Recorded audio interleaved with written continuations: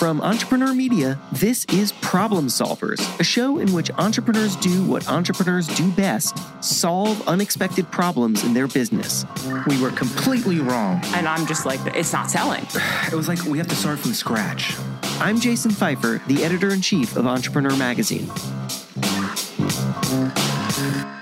We do this page every issue in Entrepreneur Magazine that we call 6 Ways. We've been doing it for a while, and it's pretty simple. We pick some question or big challenge that people wrestle with, and we ask entrepreneurs how they approach it. Then we pick the 6 most interesting answers, and we share those, and we hope that it just gets people thinking.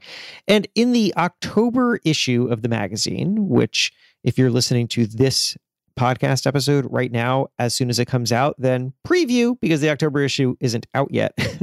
But I'm not going to wait because I just really like this thing that we published. So in the October issue, we ran a page. The headline is Planning for the Planet. And what we asked was, we asked business leaders about their company's biggest obstacles to environmental sustainability and how they're working to overcome them. And one of the answers really jumped out at me. I mean, they were all really interesting, but this one from Lauren Haynes, who's the founder of Wooden Spoon Herbs. She wrote this. I'm just going to read it to you. She wrote, "Sustainability is a core value of ours, but it means so much more than packaging or ingredients.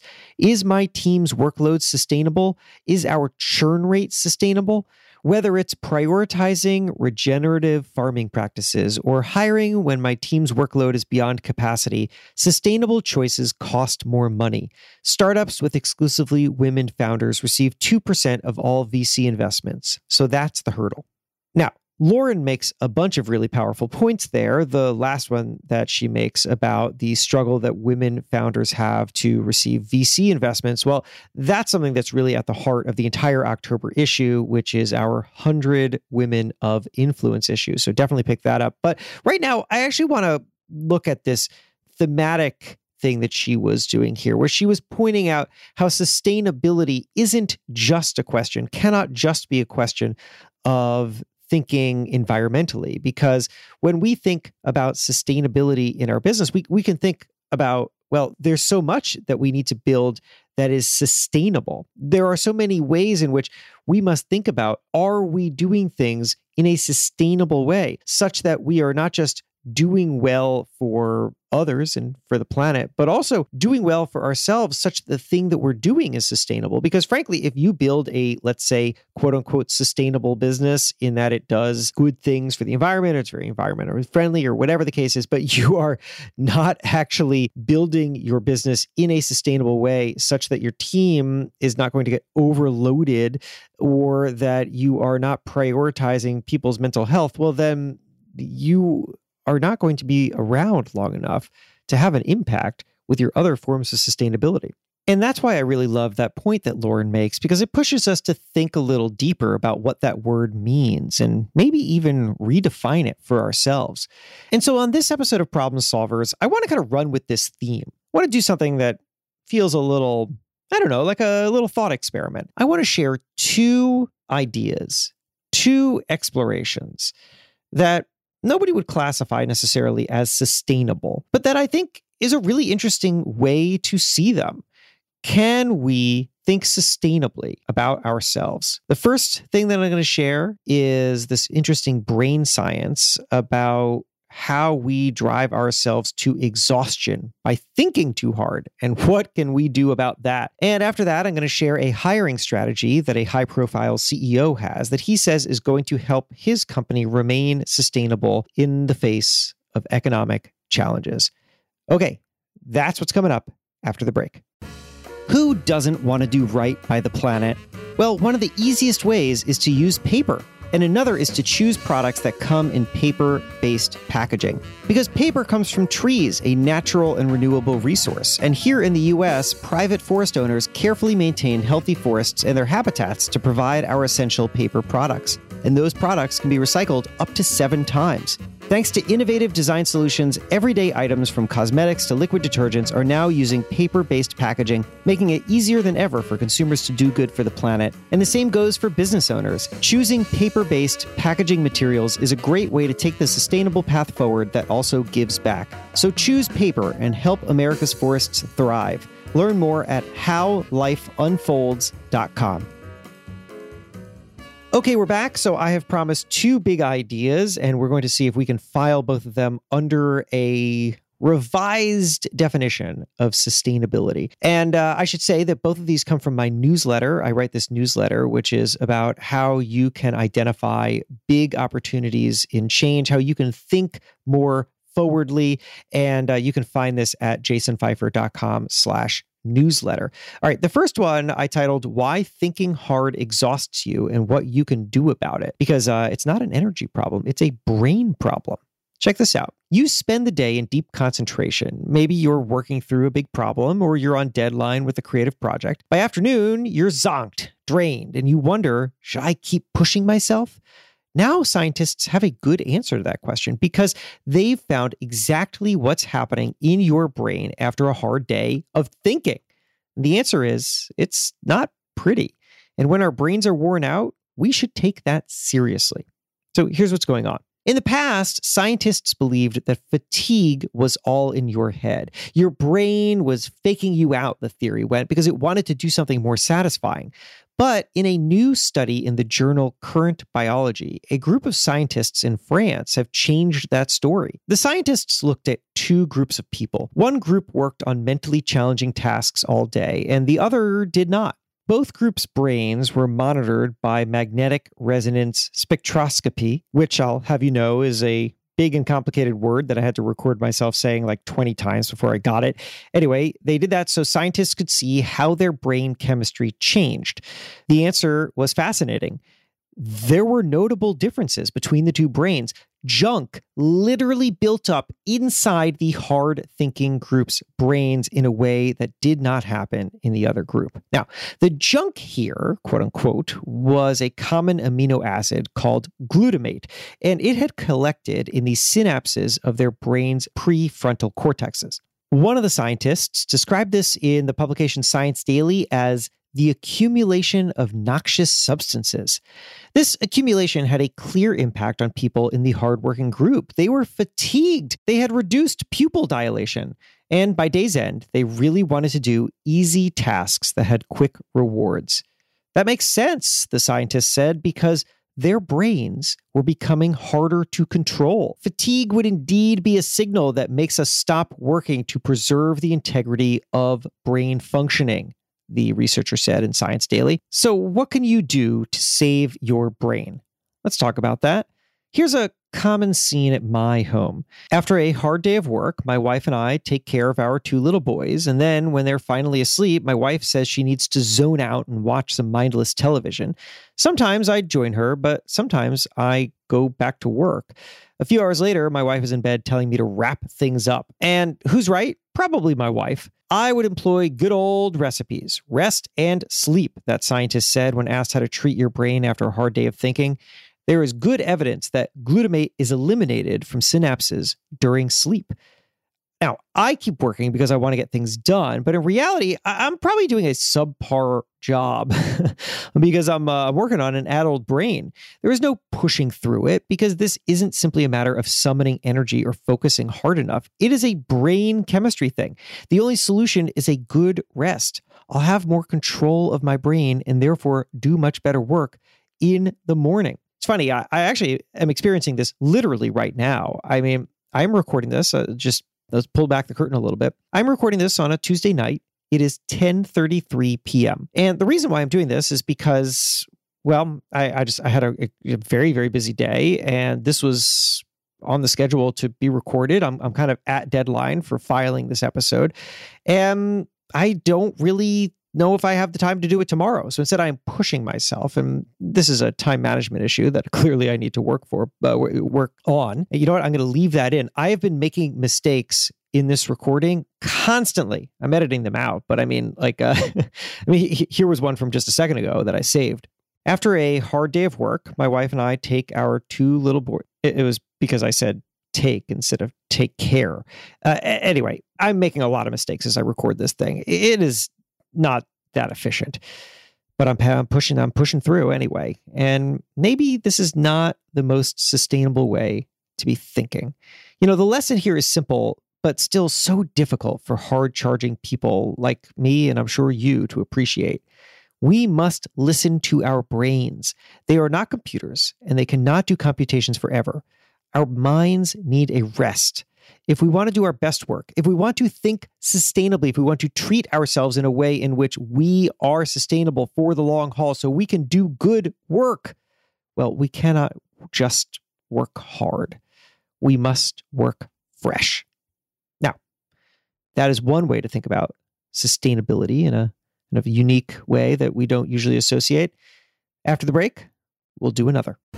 If you're a business leader, there are things you love doing, like building great things and serving people. And then there are the things you hate doing, like inbox management and project follow-ups. Ugh.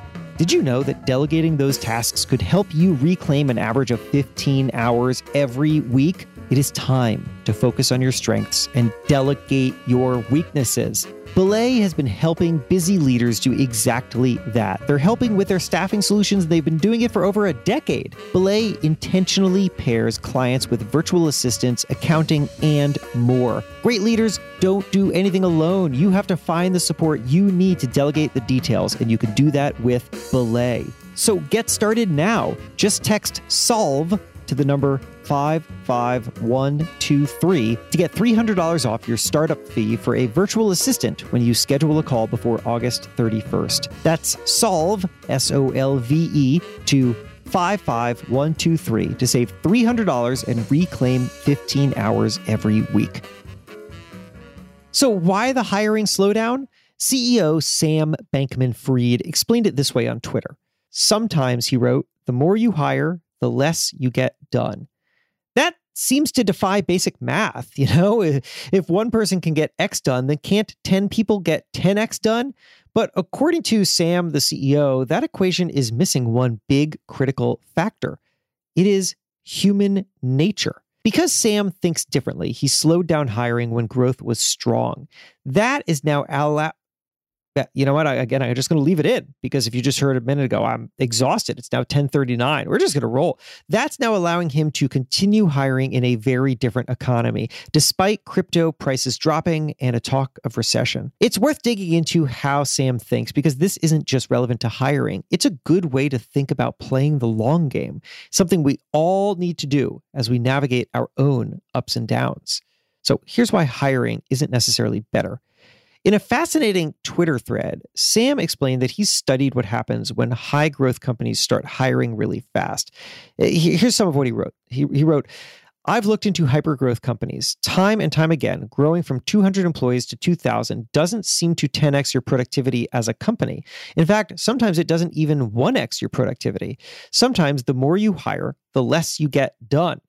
That's what he wrote. So now, why is that? He offered 4 reasons. The first, it becomes more difficult to coordinate all those people. Second, if you throw a ton of people at a project, nobody feels like they actually own the project, so it might not get done.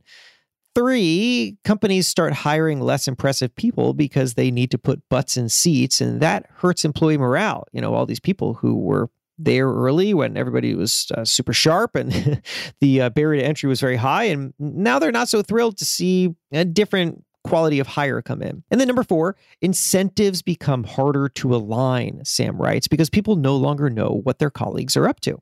In summary, his argument is this: when companies get too big and ask too little of their employees, each individual's value gets watered down, and that does not add up to a greater whole. If he's right, this could help explain something that shows up in employee surveys where people complain about feeling underutilized at work. For example, a recent survey run by a hiring platform called Gloat found that over a third of workers say that their company isn't giving them enough opportunity to perform. Almost half of respondents said that they wish their employer had a better understanding of their skills, and 43% expressed interest in branching out from their current responsibilities. Those undervalued feelings make people more likely to think about leaving, which is why 64% of employees said that they were thinking about taking their talents elsewhere. 2 of the top reasons that they said they're ready to quit: number 1, there's a lack of opportunity for growth, And number two, they feel pigeonholed or stuck in their position. That is a waste for everyone involved. So, what's the right move? Sam has simple advice. Make sure your team can mentor employees as fast as you hire them. FTX slowed down hiring when it hit 250 people. That means its team is much smaller than its competitors, but Sam thinks his company's output is just as good. The other benefit, FTX can keep hiring now, even as crypto prices recede and the industry feels unstable. Because we hired carefully, we can keep growing regardless of market conditions, he wrote. Because we exponentially scaled our revenue and productivity, not our expenses. But more importantly, because each person we add takes on a huge opportunity and a huge responsibility. Opportunity and responsibility? They go hand in hand. I've experienced this myself as an employee at different companies. When I worked at smaller magazines, for example, I had more opportunities to grow, to explore, to show my worth. At larger places where I was siloed into specific roles, I never felt like the company got the most out of me. And I certainly never got the most out of the company. Entrepreneur, where I work now, shares FTX's mindset. We hire slowly and only when necessary. That's good for keeping costs under control, but the real benefit is enabling each new employee to grow into their maximum potential. On our small team, people aren't slotted into a space where they handle some designated 3% of a particular project the way they might at a bigger company. Instead, they tend to come in with a particular role and then use it as a starting point for growth. As they meet more people and work on more projects, the company discovers what they're capable of, what else they're capable of, and each new team member discovers what else they really love to do. Each person develops an ever-evolving arena of personal responsibilities, and those end up anchoring them to the company's mission.